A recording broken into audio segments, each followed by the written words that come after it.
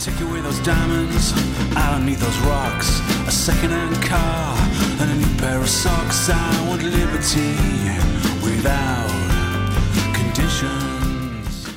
Chasing Liberty presents an interview with Sarah Haboubi, formerly a building services engineer who didn't find it quite to her liking, then went on a voyage of discovery, both physical and mentally, ended up with a master's in adult learning and has now her own company called Quantum Leaps NP, which is to do with neuro-linguistic programming. Welcome to the podcast, Sarah. Hi, John. How are you? I'm good, thank you. And are you well? I'm great. Yes, good, considering.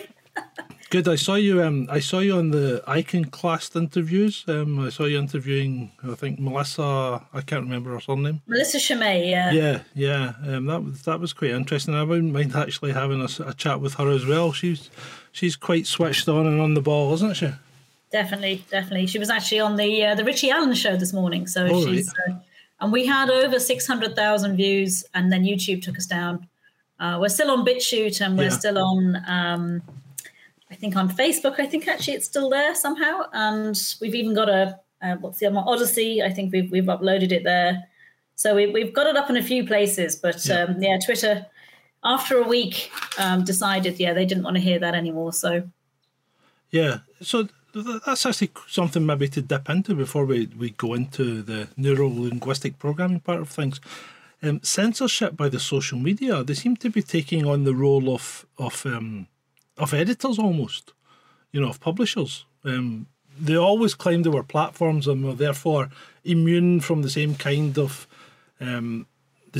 prosecutions that newspapers and televisions could be taken against, because they weren't exercising any editorial control. But now they are.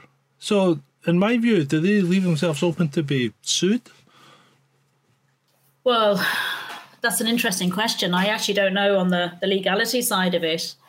What I do feel, though, is that, like anything in life, if you try and restrict people, they will find a way out of it, round it, an alternative. And I think that they're bringing even more in. I believe that Twitter have just brought a rule in that you can't post anything, any images or videos of people without their permission. Yeah. So that's huge, because then that's people's businesses. That's there's a fine line, isn't there, between sort of GDPR and sort of protection of people. Yeah. And, but it's like they're squeezing. And it was quite interesting because it was just at the time that the Maxwell court case was coming to fore. So it was almost who knows what the kind of the motivation is behind all of that at that point. I think the fact that big tech is so enmeshed in everything that is going on, and when you look at the event 201 that happened just before the so-called pandemic hit, one of the main areas that they looked at was the stop spreading of disinformation and misinformation. So, and of course, what's the quick, in 2009 when they attempted this with the swine flu pandemic, social media wasn't, I don't think it was there at all, if I can remember rightly. I'm feeling a bit in my age in terms of, but that was sort of 11 years ago. So maybe it was just starting. It's certainly, we didn't have all the platforms that we have today. MySpace, I think. Maybe MySpace. What was it, Bebo? Things like that. I don't know. AOL. But it was certainly, we didn't have the smartphone really the way we do. We didn't have a smartphone. So that was the main difference. So obviously they knew that any news is going to travel pretty quickly, whether it's true or false.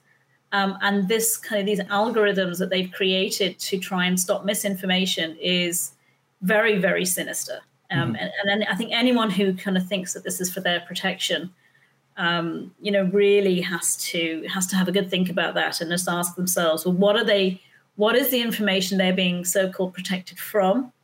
Who is it that is benefiting from them being, kind of not listening to this? Who is it that they're protecting as well? Who are big tech protecting with this so-called censorship? And, you know, how is it that we as a society across the world actually accepted this so easily and so quickly? And what was interesting last year was I was in an echo chamber of 4 people on Facebook.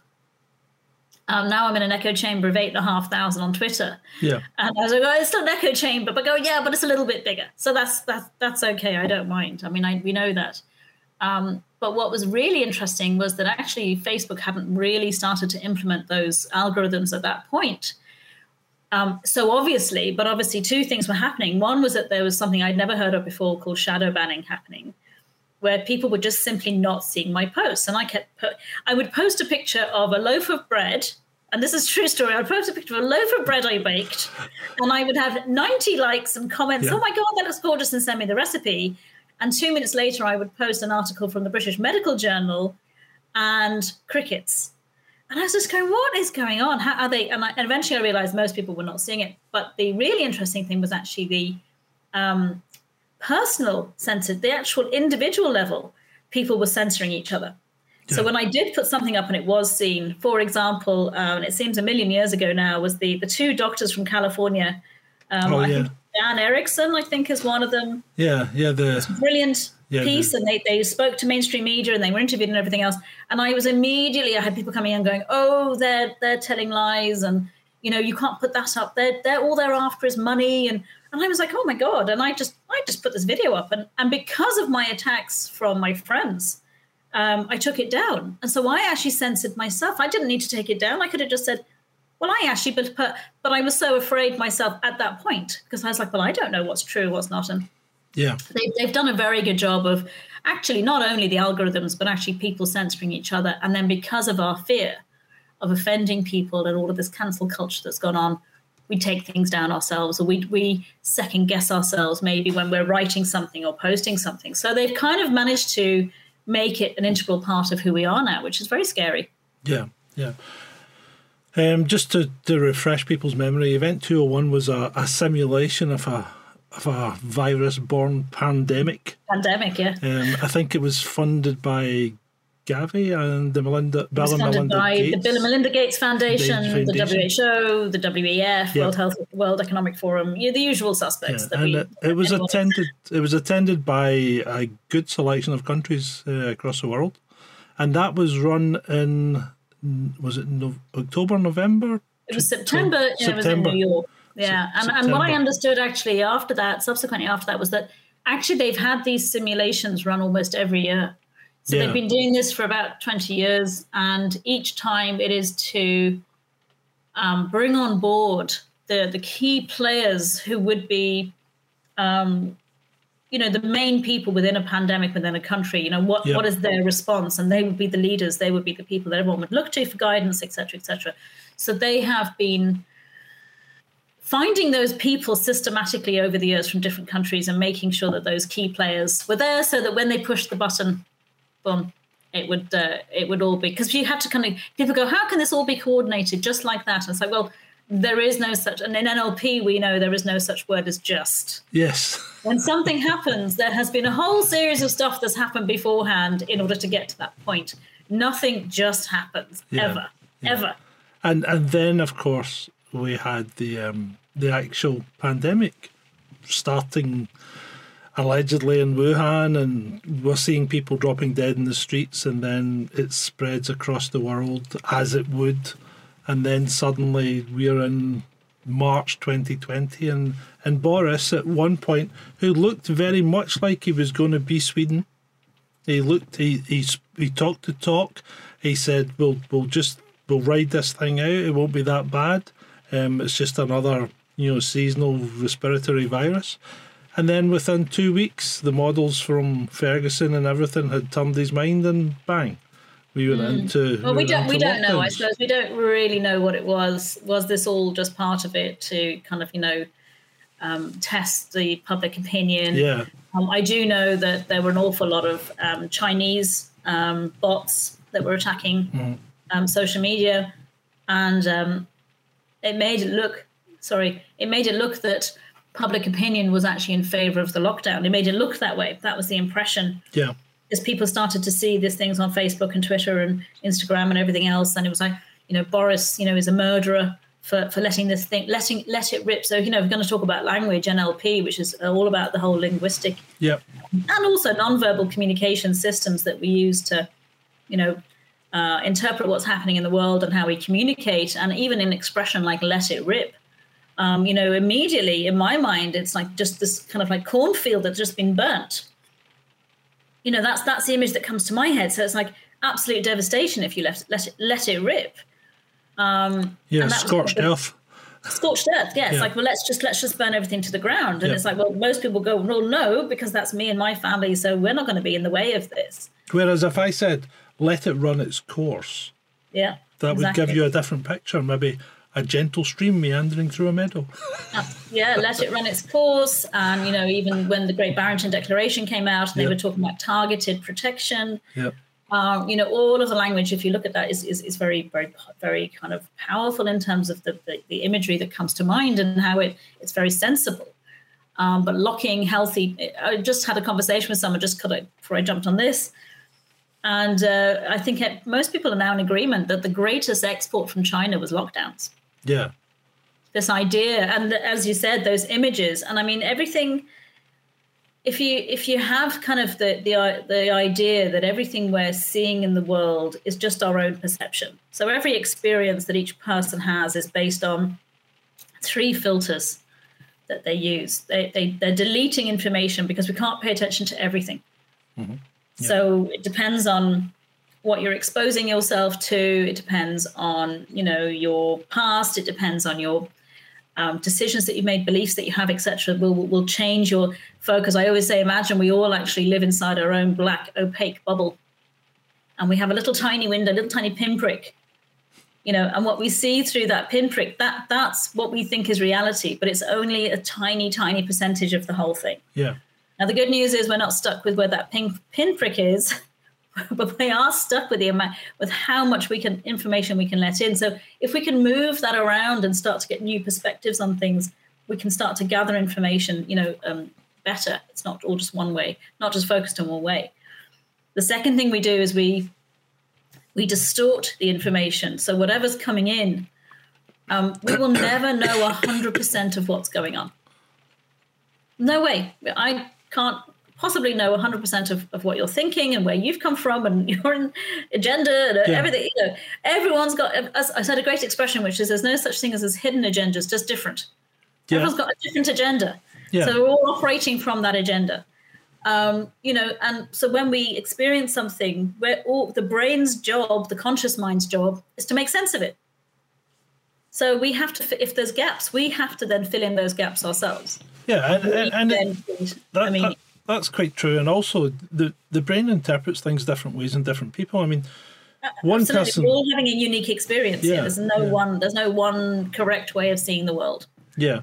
But the third thing that we do is we generalize. And what I think those images from China did was actually create this generalized idea in terms of a lot of people's minds, was that this was real, first of all, that this was where we were going to start seeing people dropping dead in the street, which I don't know about you, but I haven't seen one person drop dead in the street. I still don't know anyone who has died of COVID. And I only know one person, and that was only last month, that's actually had COVID. Yes, and you would think in a pandemic, you would have, every family would have somebody who was either very sick or even lost somebody, you know, in a true pandemic, if you think about the Black Plague or even the Spanish flu. Yeah. You know, I mean, I often do a jokey tweet, which is, you know, I can't get out of my gate in the morning for the pile of bodies. How's everyone else coping in this pandemic? I just have to thank the refuse workers who clear all the bodies off the streets. They're amazing. They're amazing. I can leave my house in the morning and go to Tesco's, you know. Yeah. So that generalized. So what happens is we end up with these rules that we believe are true, we believe we need, and we start operating from these and they're very unconscious. They just go straight. So a lot of what's been happening in terms of the media is bypassing actually the critical faculty, and the critical faculty is the part of the brain that questions what's going on. Yeah, you know, when you see something, you go, "Hang on a minute, what exactly is that? Makes absolutely no sense. What's going on?" Whereas a lot of people go, they might not question it. So if they bypass the critical faculty so successfully, people are believing things and following rules and responding. Even they're using the language that has gone into their unconscious mind back at people without really truly understanding what it actually means. And they believe that they're doing the right thing. So, we can't be too hard on people, but they do believe they're doing the right thing, and, that they're doing it for them and other people. And the reality is, unless you start asking questions about anything that doesn't make sense, then you're going to stay in that frozen state, really. Well, that's a great point, because if we look back let's go back to March 2020, when not? well, maybe we could and restart, do it differently. But anyway, if we went back to March 2020 and the government had just taken, or they just downgraded SARS-CoV-2 to a highly infectious disease? It was a low incidence infectious disease now, effectively, instead of a high consequence one. So the question is, their paperwork and their websites and everything were telling us this. If you bothered to go and look, you could go and read all this. And yet the rhetoric that was coming from government and from the media at that point was ramping the fear up. Yeah. Now, me being a kind of naturally suspicious person, my first thought is, why are they ramping up fear? Because surely the first thing the government should be doing is keeping people calm, if this is a true pandemic. If it was real, absolutely. Yeah. So the question is, why have so many people been taken in so quickly? Ooh, it's the $1 million question, isn't it? Okay. Well, I don't live in, although I have an English accent, I don't actually live in the UK. I live in Ireland. And I can't really speak for England. But the situation in the West is basically the same. But I can only speak, I think we have to look at the cultural aspects first. So, if you look at Australia, people are going, how is Australia? But actually, Australians are pretty obedient. They're pretty good at, kind of following rules, things like that. And one of the big things that came out this week or so from Sweden is the fact that they are now willingly, and this is in the newspapers. This is from Sweden. This is not me conspiracy. This time last year, I would have kind of people would be switching off, but they are actually being microchipped with their QR code. The Swedes have been doing that since 2016. So that video. They're now doing it for the QR code for the vaccine. Well, okay, but so they have accepted the ultimate, form of bypassing anyone having to have a smartphone.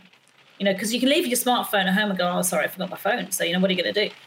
Now you can't get away from this. You're connected 24/7. So, but you have to go, well, how did that happen? But Sweden was already that kind of culture, that kind of society where they're social democrats. They're very much about kind of, looking after each other. They have a very different energy and a very different kind of, as I said, culturally, they are very, very different. And Ireland, I believe that the reason why they captured so many people so quickly, and this is only my opinion, because I don't think anyone's really going to be able to be definitive about this, but I think that one of the biggest fears in Ireland is, what will people think? What will people think if I go out without a mask, if I don't social distance, if I don't isolate, if I don't follow the rules? I'm going to become an outcast in society. People are going to reject me. And for me personally, it took me a long time to really think about that and go, okay, so people are worried about what other people will think. Okay. Well, why? Why are they so what? So what? So what if someone, like if it means you're living and you're out free and everything else, what does it matter? And to me, I think there's a very big kind of divide, which is either you are afraid of death or you're not. Yeah. And if you are afraid of death, then social death equals death, physical death. Mm-hmm. If you think about it, when we were in trees and tribes and caves, and if we were ejected out of those tribes and had to go out and try to survive on our own, we did die. So I believe there's a very ancient fear of rejection. And that people don't understand that actually at the unconscious level, people have then linked that fear of rejection to actually dying, that they think they're going to die. If people understand that the worst that can happen is they're going to be disliked or maybe talked about or, might even be shouted at or whatever. But so what? And then what? It's not going to kill you. Maybe people might kind of get back into their own bodies a little bit more and become a little bit more grounded and centered around this and not be so easily, frightened, because what they've done is through this ramping up of fear is, and it's very insidious, because what they've done is they've ramped the fear up, then they've let go a little bit, and people's fears, they start to go, oh, good, we're like, okay, this looks like it's going to be over. And then they've introduced something else and they've ramped it up. And that's every time they ramp it up, actually, effectively, what's happening is they've never gone right back down to the reset point, to the zero. Yeah. They're building on the previous levels of stress and the previous levels of stress, et cetera, et cetera. So it's like, it's control psychology that's been known to work in terms of prisoners, when you're torturing prisoners. So essentially we've been tortured, and we just didn't realize that and we're actually being tortured by our own governments and our own media and supposed health service. So that's very people. I had an expression that came into my head the other day, which is tyranny deniers. Right. So people who literally cannot believe that people can be so tyrannical. Yeah, right. They just deny that there's tyranny. Yeah, right. They're saying it's happening for our own good. It's happening. It's for our protection. Yeah. It's, those people deserve it. And, and it's like they're just completely and utterly denying the fact that there can be that much corruption, that much, and then, then people just take that extra step. Like what's his name, Ferrari the other day, who started talking about, people who aren't vaccinated should be fined. Yeah. And then countries like Austria, people who aren't vaccinated aren't getting to go out. You can go out to your work and do your work, but then when you go home, you're not allowed to go back out. It's all, for me, it's all coercion, and it's all, it was a big realization last year was that, it sounds a little bit, I don't know, maybe off kind of the path of people would expect from an NLP trainer, but it's actually about our sovereignty, that we are individual. I'm a living woman, and I am a human, and there is nobody above me. The government is not above me. The Queen is not above me. No one is above me, and I am not above anybody else.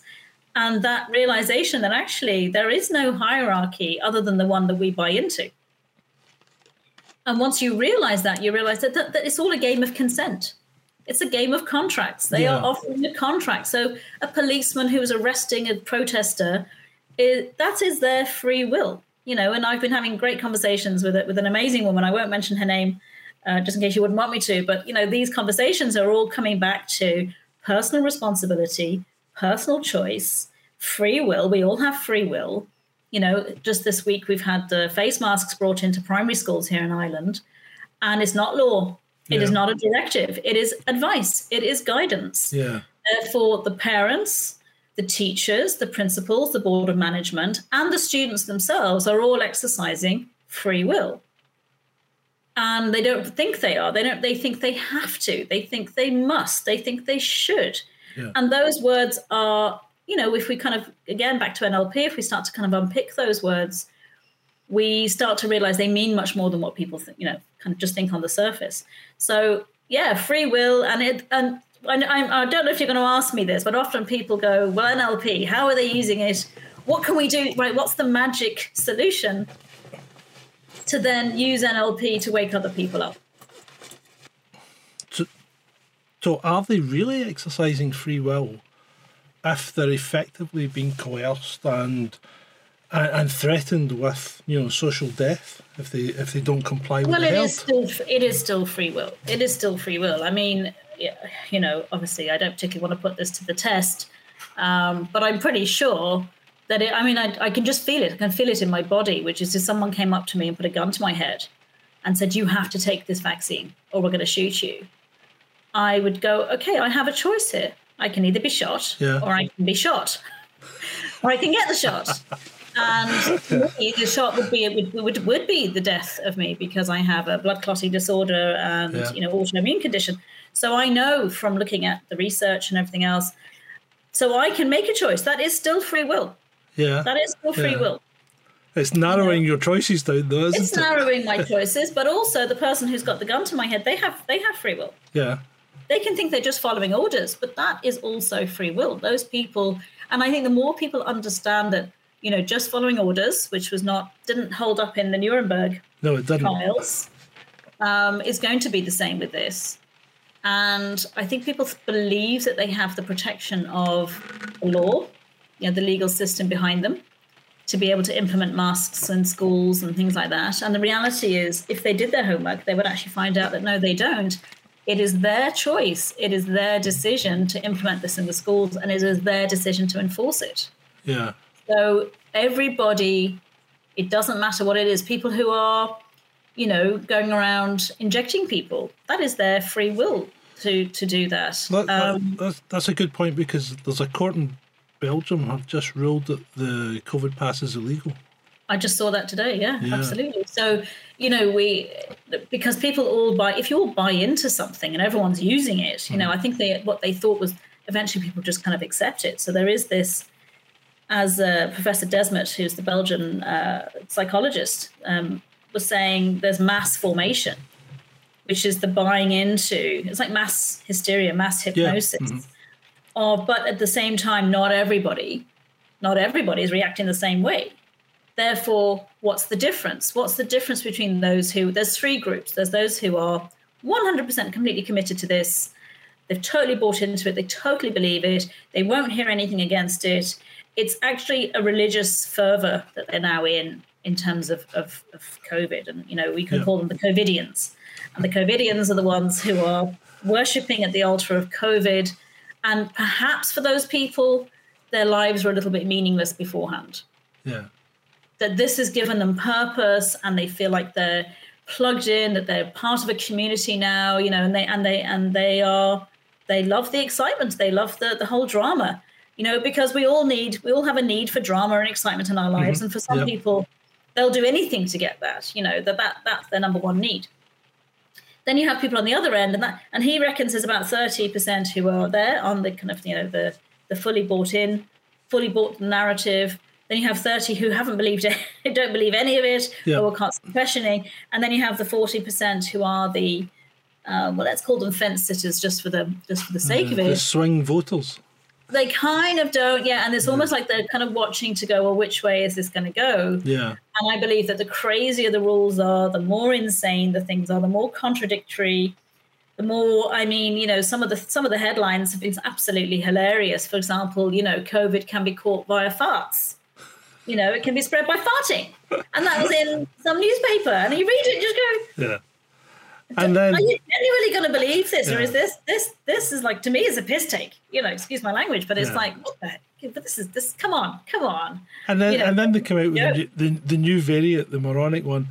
So the new variant has the same symptoms as those that are getting injured by vaccines, possibly. It's what a funny coincidence! What a strange coincidence.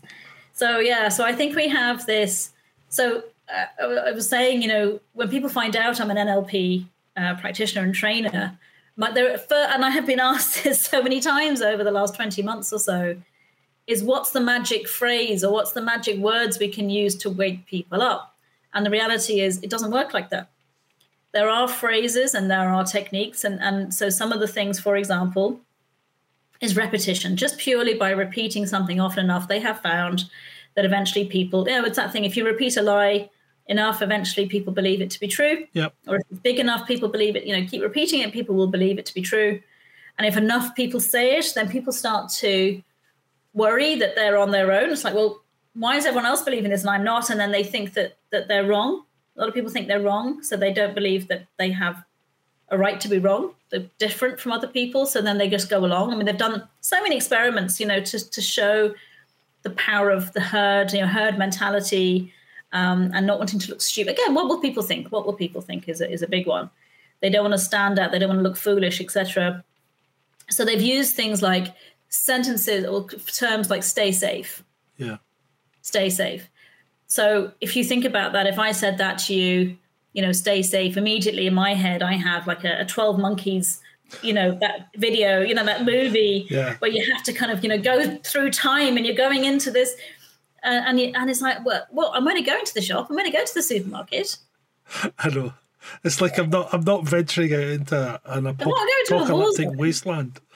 Exactly, so but it's the implication. It's always in NLP. There's something called meta messaging and unfortunately, Facebook has now become meta. So it's a bit annoying because the word meta means above. Yeah. So it's a Greek word and it's used a lot in NLP. And meta messaging is what's the message behind the message. I'll give you an example of how people can think about this. For example, if you imagine a little child is building something with bricks or Lego or something on the floor, and they're getting a bit frustrated, and dad comes in or mum comes in, and they sit down and they can see the child is getting really frustrated, and so they sit down and they get the instructions and they build the thing for the child. What message does that child receive? Yeah, that someone will come and help them if they get stuck. Maybe that they're helpless. Yeah. Maybe that they can't do it. Yeah. So suddenly, it wasn't the intention. Probably wasn't the intention. They just wanted the child to be okay and to not be upset or whatever. Mm-hmm. But the message is you can't do this on your own. And I believe that the meta messages that have been given out are much more powerful than the actual, what it seems on the surface. So people have to understand for themselves what message did they then receive. Even though that might have been, so stay safe, the meta message is, it's dangerous out there. And you're probably not equipped to deal with that danger. So stay safe. One of the other ones is, I don't know if it was the same in the UK, but in Ireland, they decided to choose this absolutely disgusting yellow, this COVID yellow, we call it now, these signs that were absolutely everywhere. And that in NLP is called anchoring. And it's essentially Pavlov's dogs. That's what it is. And the circles with the feet as to where you're supposed to stand, and the exit and entrance into. It's one big opening in the supermarket, and it says exit and it says entrance. And my kids absolutely roll their eyes at me because I constantly go in through the exit. Yeah. And I don't stand on the stickers, and I don't listen to the announcements because everyone's unconscious mind is absolutely susceptible to this. And you walk against the arrows. Yeah.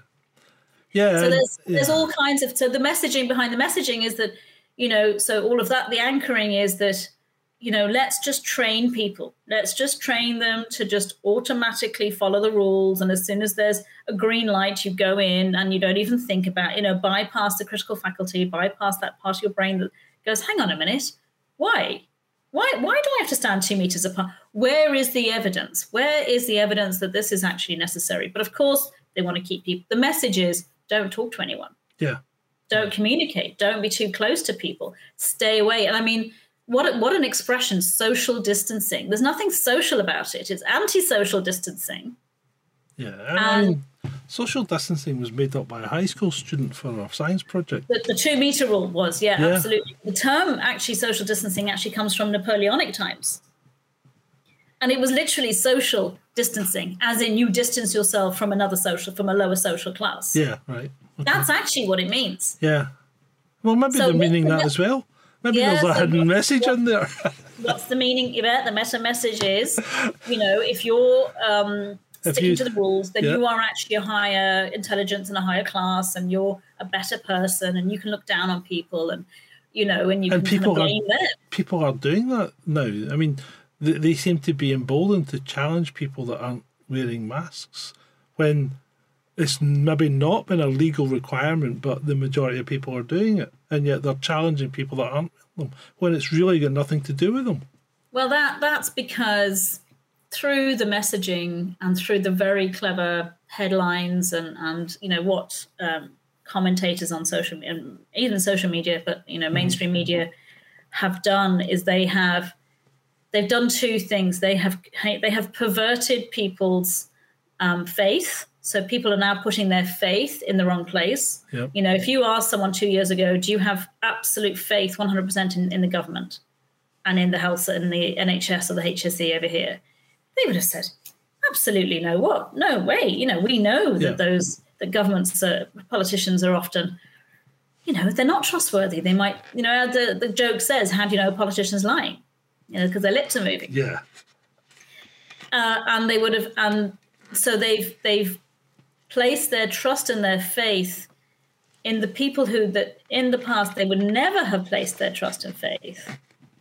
And they have swapped around the anger, and they're putting the misplaced anger is now on the people that the government is telling them to be angry with no evidence, with nothing to support this. Yeah. So that's why they're challenging the masks now, because it's like all they want is for this to end. They just want this to end. They don't want it to keep going. And the government's saying, well, it's nothing to do with us. It's all those naughty people over there who are not following the rules. Yeah, so the reality is, who is making the decision? Who is saying the masks have to go back on? Who is saying that you have to get a passport, a vaccine passport, to go in to have a pint or a cup of tea or a meal or the cinema or whatever? It's not the unvaccinated. It's not the people not following the rules. It's the government who's doing it. But they very cleverly, and if people just took a step back and go, who am I angry with? And who do I have faith? Who do I have faith in? Why? And why? Yeah.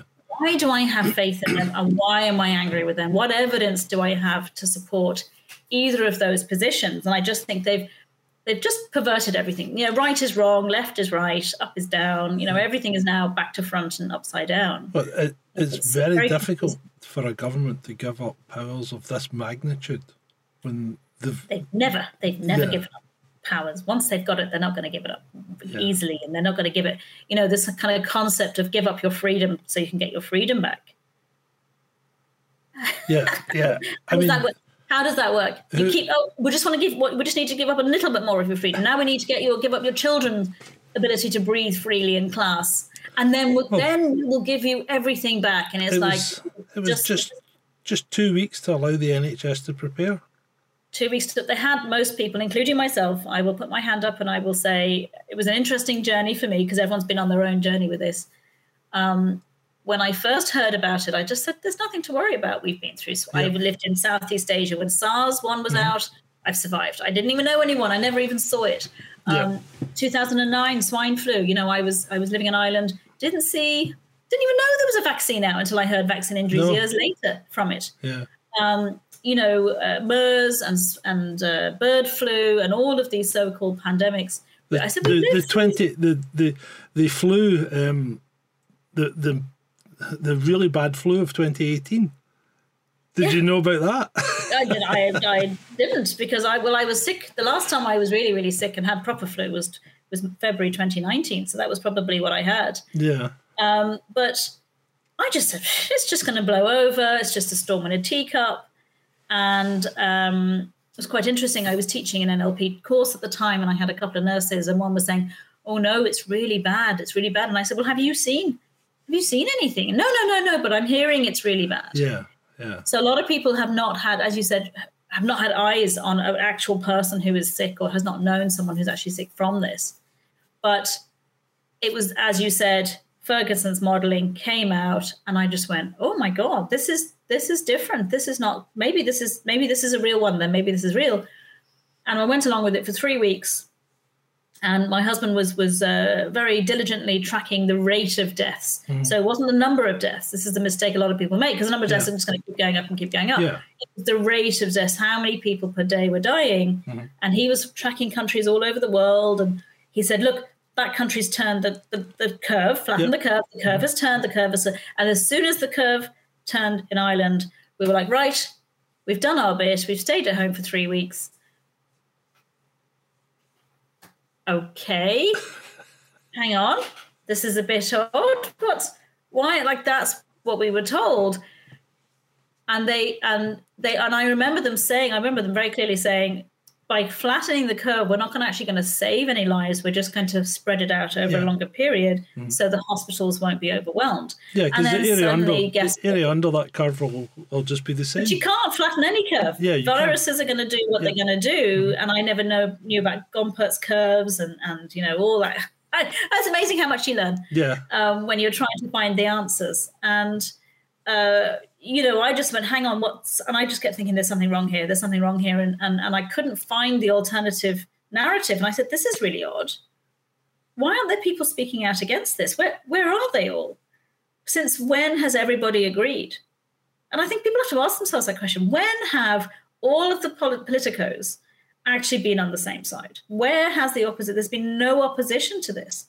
And that's very odd. And all of the mainstream media have been on the same side. Yep. That's very odd. Yeah. You know, and I was like, what? And then the whole censorship, as you were saying, in social media, that's very, like, people have to go, this is odd.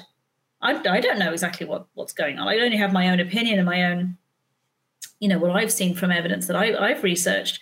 But at the same time, you have to go, what is going on? And you have to be prepared you have to be prepared to be wrong as well. I've definitely been wrong a few times. But for me, the big kind of wake up, or the moment when I let go of the fear, I won't say wake up, but the moment when I was no longer suspended in fear was when I had an interview with Professor Michael Levitt, who's an a Nobel Prize winning scientist over in Stanford in the States. And he had modeled the Diamond Princess cruise ship, which was the perfect floating Petri dish. Yep, it was. Yeah. Like, no one could get on, no one could get off. There was nothing external other than the people on the ship. And even then, the infection fatality rate, and that was actually on the high side, but even with it, which is compared to reality, and even on the high side, it was no worse than a normal flu. Yeah. And I was like, what? Okay, so this is not going to kill me. It's not going to kill my children. Okay, my parents, my in-laws, maybe they're a little bit more vulnerable, but they're all healthy. None of them are obese. You know, they don't have these horrible underlying health conditions. So I went, oh, okay, look, everyone should know this. And again, crickets. And I was sharing this information and people were attacking me. Yeah. And I said, but it's not me saying this. This is Professor Michael Levitt, who's a Nobel Prize winning scientist, saying this. Why is he being attacked? Why is he being silenced? And you have to keep asking these. You have to ask questions, even if you don't know especially if you don't know what the answers are. And you have to be prepared to actually learn some very uncomfortable truths. I think that's probably one of the things that holds a lot of people back. They know inside of themselves they're not asking questions. They're being quite lazy. It's easier to just go along to get along. It's easier to let's just get on with, let's just follow the rules, because ultimately we all actually want the same thing. Well, so does that just take it easy, go along, follow the crowd and all that? It's easier. Does that come back to your theory about being frightened of death? Does that tie into that? I believe so, because if I I didn't know I was afraid of death until I let the fear go. And that was about 19, 20 years ago.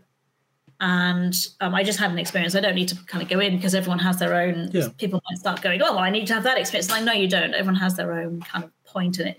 You can't go searching for it. It just kind of happened organically. And after that, I realized that, don't get me wrong, I don't want to die. I'm not ready to go just yet. I've got jobs to do. I'm a mother. I've got children, and etc.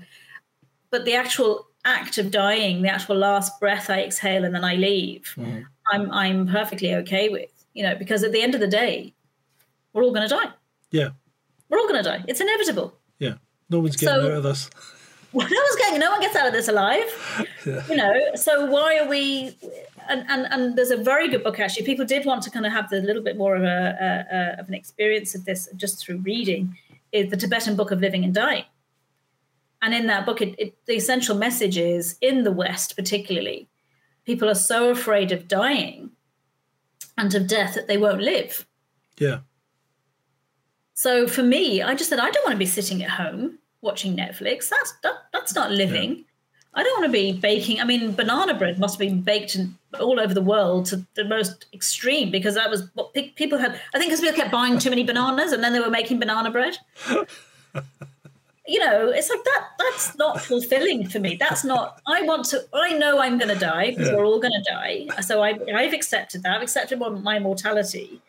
And I've embraced it. That's okay, because there's no point fighting it. What's the point? It's a waste of energy and a waste of time. Because you're not going to win. We're not going to win. So what is the point? Like it's going to beat me.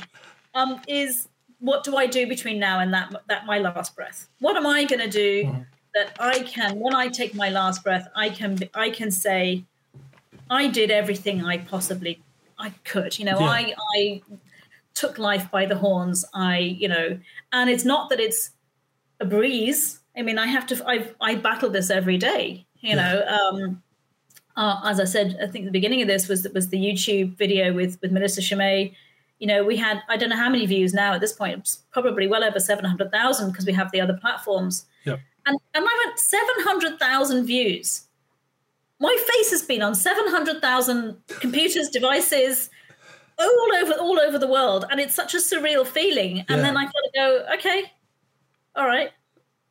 Okay. And what's the worst that can happen? I die. Well, I guess what? I'm going to die anyway. Yeah, so, exactly. And it sounds like such a flippant thing and kind of, but actually it's so powerful to bring myself back into my body. And I go, well, I can't see all those people watching it. I mean, it's only a number on a screen. I've got absolutely no idea. I don't know who those people are. I have no idea what their opinion is. Obviously, a lot of people like it because they kind of kept sharing and you know what? So what? So what? As Eleanor Roosevelt said, what other people think of us is none of our business. Yeah. And, to get caught up in that is to go out of your body, is to go out of your whatever I suppose my plea to people is to come back to your senses. Yeah. Literally. Yeah. Literally come back to your senses. Come back into your body. Ground yourself. There's plenty of grounding exercises. I have a beautiful one that I've used.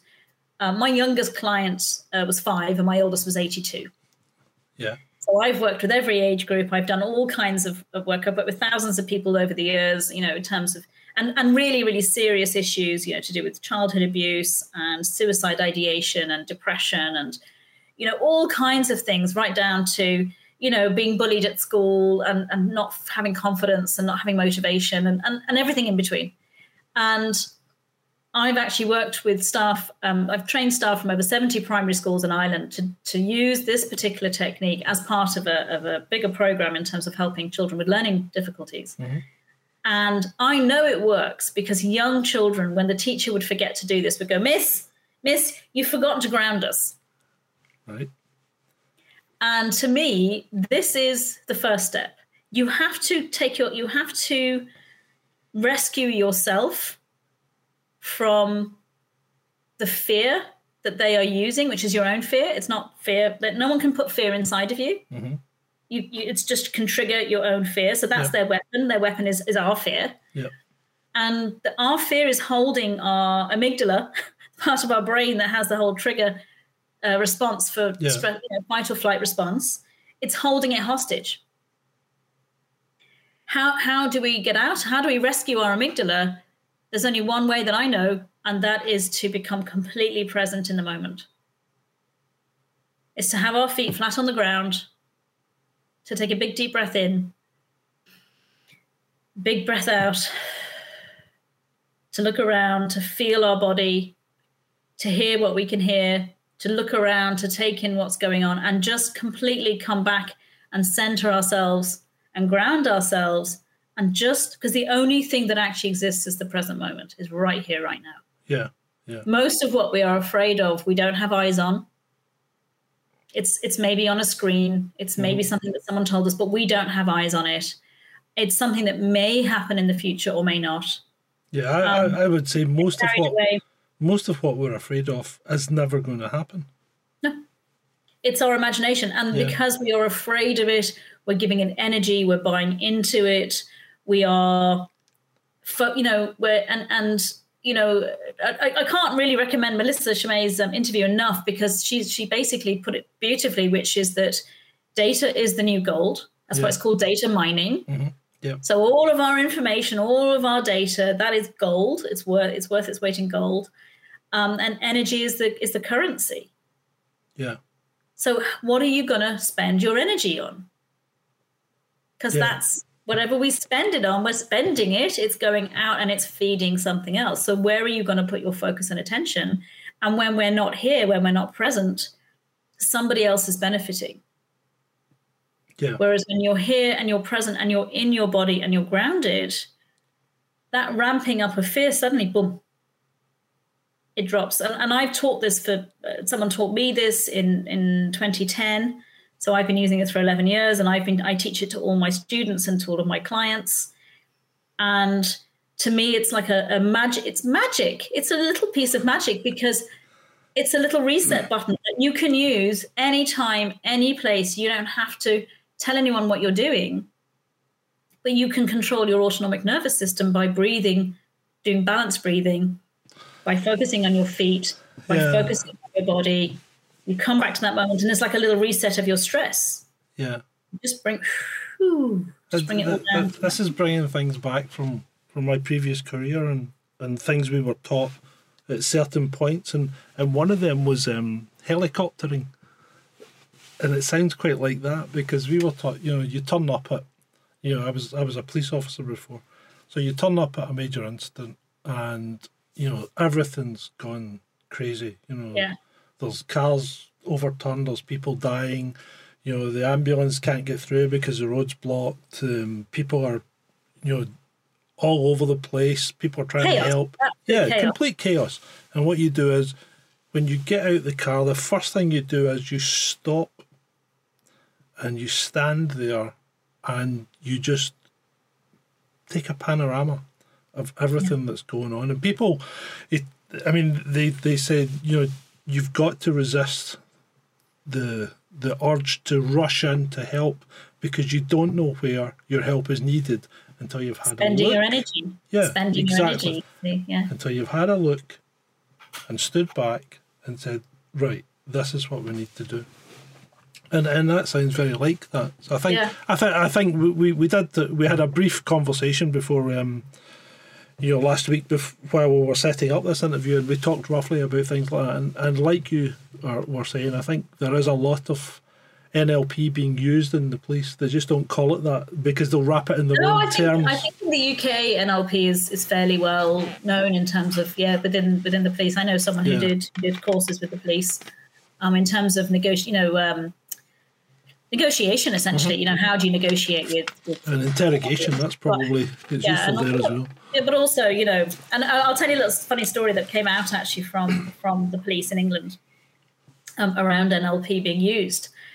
So one of the techniques in NLP is called a break state. So break state is like, I just suddenly said to you, oh my God, can you smell popcorn? Right. You go, no. No. But it would come. It's a bit like when you're with a child, and it's like, and I've done this in my own children. Look, shiny.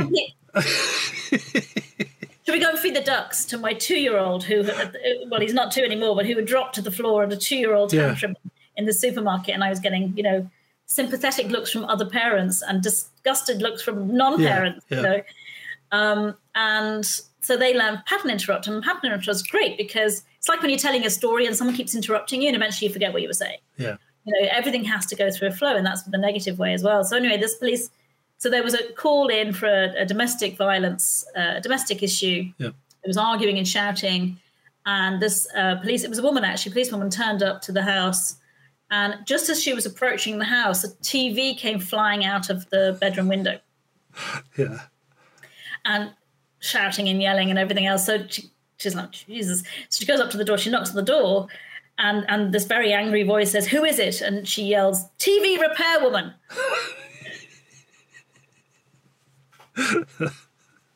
And of course that defused the situation slightly. Break state. It's a break state. The person started laughing. That's hilarious. I love that story. One of my favorite stories, of a break state being used, and you can use it. You could do this yourself, which is when you're getting caught up in something and someone's getting really aggravated, and I have a little technique because I don't wear a mask because I don't believe in them, and I'm not afraid, and I know they don't work, so I've investigated to make sure I'm not actually harming anyone. And asymptomatic transmission is an absolute contradiction in terms. It's a myth. It's an absolute. It's literally it's like what? So it's a bit like government intelligence. They're also contradictions. An oxymoron. Oxymoron, absolutely. So what I often do is particularly when, and look, I recognise a lot of elderly people are genuinely afraid, so I don't want them to be afraid of me. Yeah. But I do this every single time, which is, so even happened the other day, I was in Dublin, went into a lovely big, fancy department store to use the bathroom. And of course, there's always a queue because there's always a queue for the ladies. And this woman in front of me, no, she wasn't elderly, but she was probably a good 10, 15 years older than me. And I just said to her, and I feel she was quite uncomfortable because I was standing quite close to her because I don't stand on the circles. Yeah. And I just said, I tapped her on the shoulder. She nearly jumped out of her skin. And I said, I absolutely love your boots. Yeah. And she just went, oh, thank you. And I said, where did you get them from? I said, they are exactly. Well, we had a 10-minute conversation about where she got her boots from. Yeah. Yeah. And she didn't even notice I didn't have a mask on afterwards. Yeah. So I want to engage people. I want to, the main thing to kind of counteract this is we have to connect again. We have to speak to people, and we have to have a lot of 3 things: courage, conviction, and compassion. Yeah. Okay. We have to have the courage to live. Yep. We have to have the conviction that we are on the right side. And people often say to me, why do you think you're on the right side of history? And I said, because I'm not applauding genocide. Yeah. Yeah. And because I'm not living in fear. You want and to be... I'm not condemning anyone else. You want to be that guy that's standing there with his arms crossed when everyone else is giving the Nazi salute. That one. Yeah, that picture. Yeah. Absolutely. And you have to have compassion, because you don't want to have sympathy. I mean, I don't know about you, but if someone says, oh, John, I'm so sorry to hear, how do you feel? Yeah. Not great. Not a very comfortable feeling, is it? You're No. like, it actually, because sympathy comes from a place of superiority. It's almost like, thank God it's not me. It's almost condescending, isn't it? It's very condescending. Yeah. So I don't do sympathy, and I don't like sympathy. If someone starts being sympathetic to me, I go, stop. The last thing I need is sympathy. It's not helpful, you know. Empathy is one of the things that if there was an award for the world's most empathetic person, I probably would have won it every year as a child and a teen and a young adult. I used to get into everyone's problems with them. Right. I was the unofficial counsellor at school when I was a teen. Everyone would come and talk to me because I got, great listening skills even then. That's an awful lot of load to put on yourself, though, isn't it? It is, and I would carry it around with me. Yeah. I would carry it around with me. And I think this is the other thing as well, is that, we have to be careful not to become so empathetic. And my very first NLP trainer, she used to call it the swamp. Mm-hmm. Everyone's got their own swamp. You don't need to jump into anyone else's swamp. You've got your own swamp. Yeah. Stay out of other people's swamps. Yeah. And sympathy is, and other people being empathetic with you is then getting into your swamp. She's like, stay out of the swamp. I just love the analogy. I'll stay out of your swamp. You stay out of mine. Exactly. Yeah. So compassion is different. Compassion is you stand on solid ground. So you have courage, you have conviction, and then you open your heart and you realize that people are operating from fear, from a worry of what will other people think. And they're not bad people. They're not doing it because there's something wrong with them, but the way that they're thinking is not helping them and anything else. And if you have compassion, you don't I always say this, if you go head to head with someone, you're probably both going to lose, really. Yeah.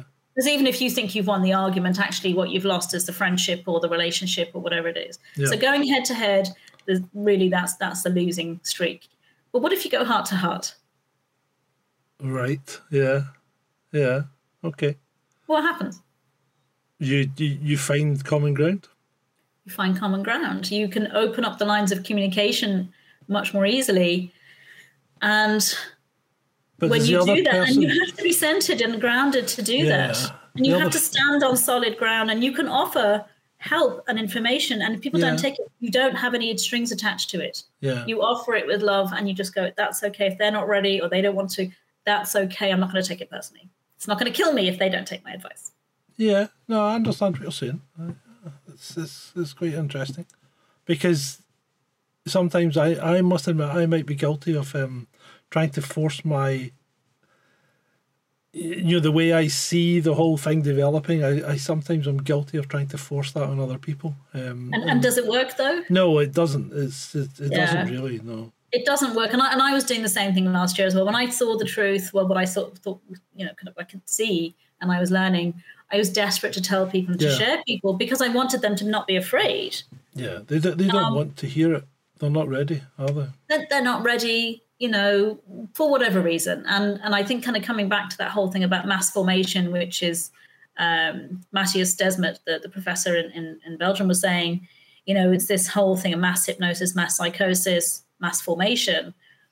It's possible to do that to a lot of people with all of these, but there's lots of different things. There's not one thing. There's lots of different messages, the repetition, the colors, the constant playing in the supermarkets, the the constant headlines, they're just not let it go. I don't know if there's been one day where COVID hasn't been mentioned in the newspapers.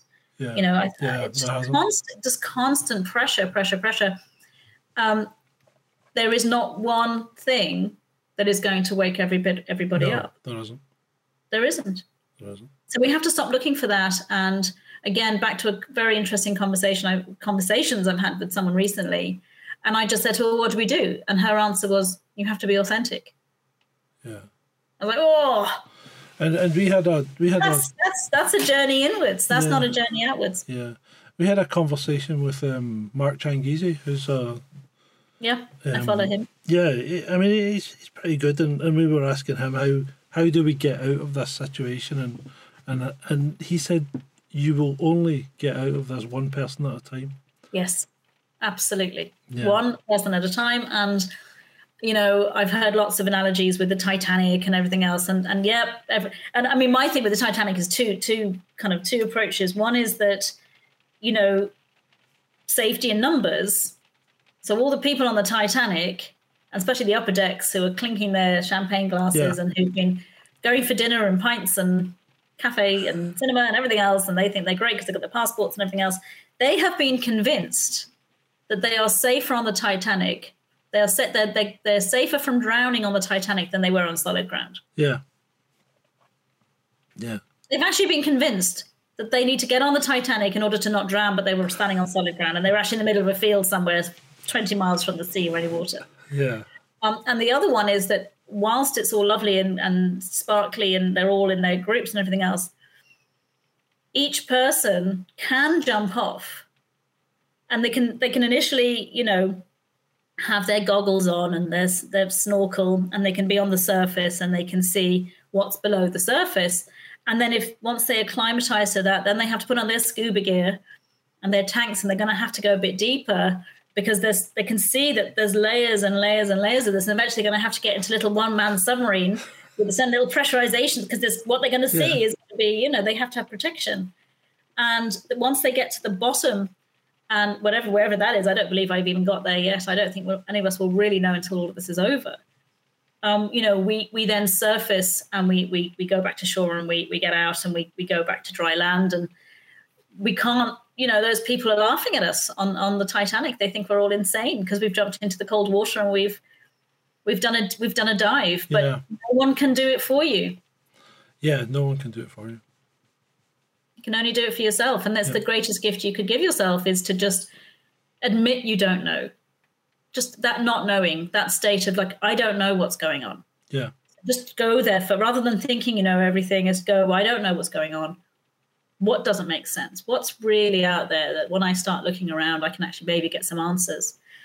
And the answers can only really be for you. And people go, well, why are you doing the round table discussions and the interviews? And I said, I'm not trying to wake anyone up. I'm just hoping that whatever my guests say will make sense to people when they're ready, that they'll find it, and it will be a light bulb moment for them, and then they will start to let go of their fear, because the fear is the weapon. And when we let go of fear, then that we've neutralized that weapon. Yeah, yeah.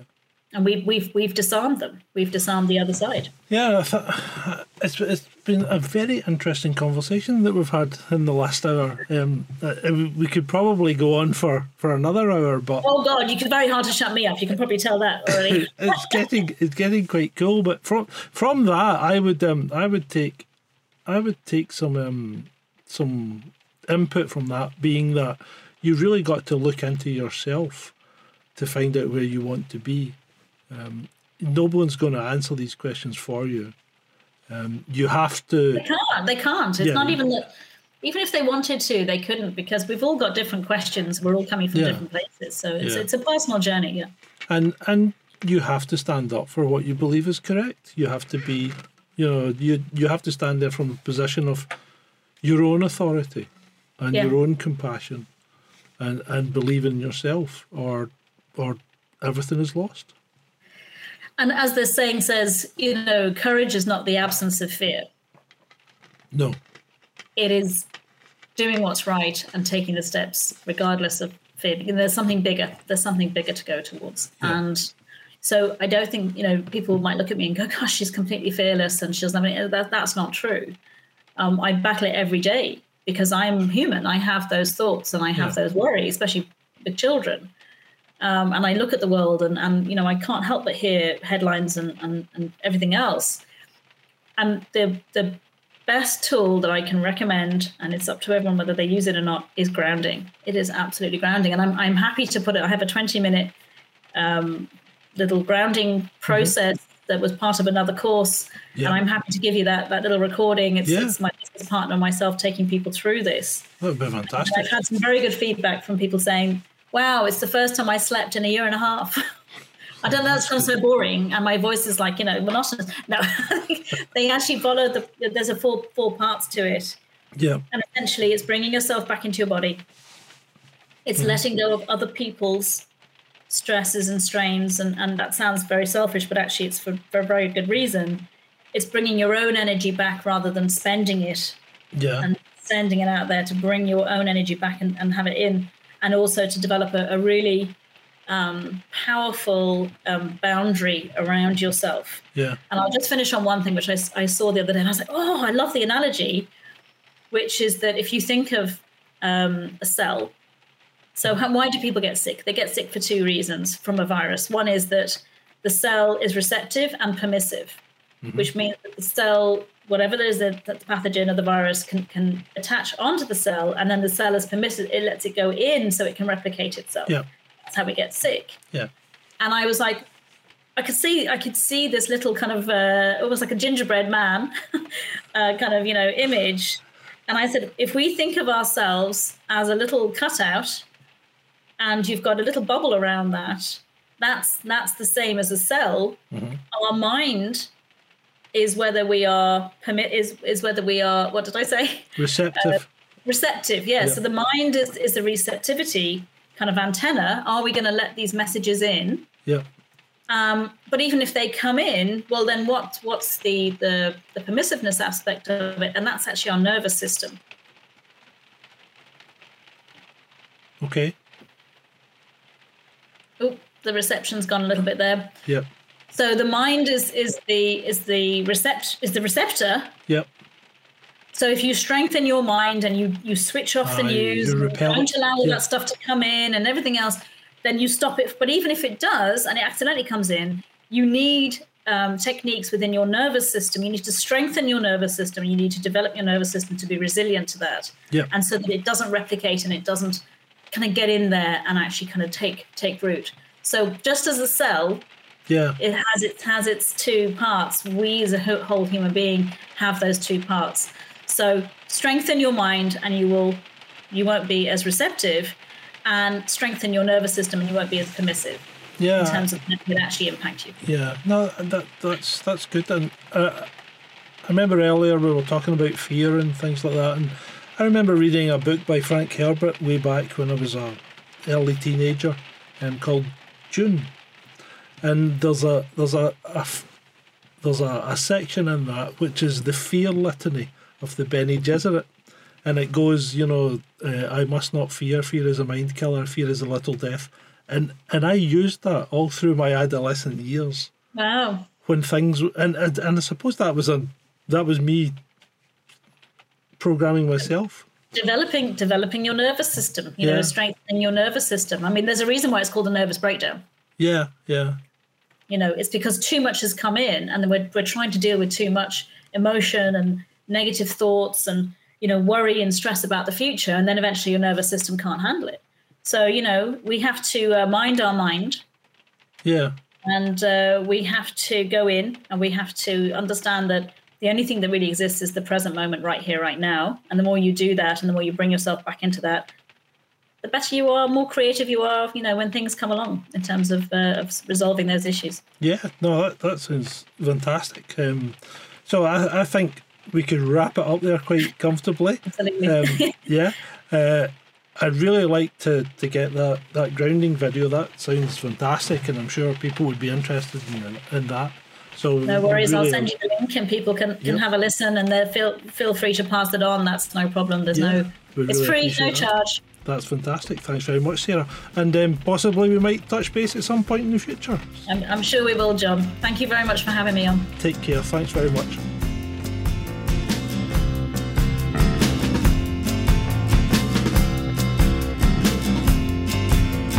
Take away those diamonds, I don't need those rocks. A second-hand car and a new pair of socks. I want liberty without conditions.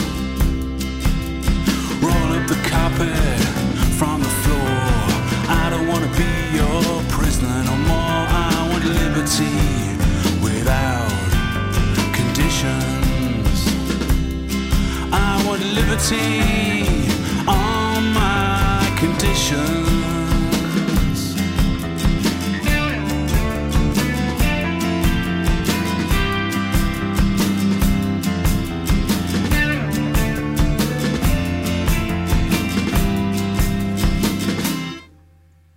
Take away those drums, they're too loud. Give me a guitar and I'll play to the crowd. I want liberty without conditions. Take away that job, I don't want to work. I'll stay at home and play in the dirt. I want liberty without conditions. I want liberty on my conditions.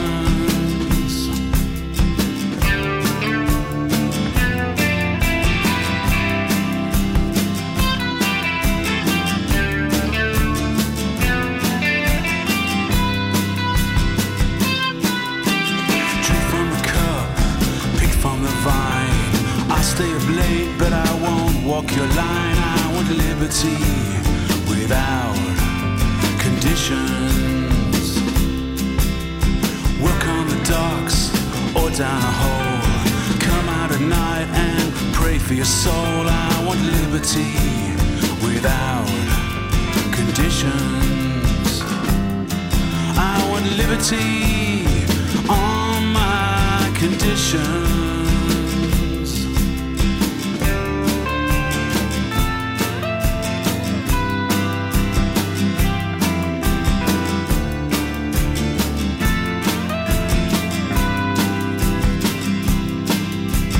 Take away those diamonds, I don't need those rocks.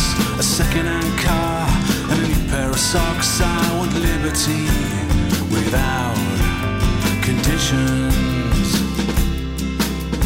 Roll up the carpet from the floor. I don't want to be your prisoner no more. I want liberty without conditions. I want liberty on my conditions.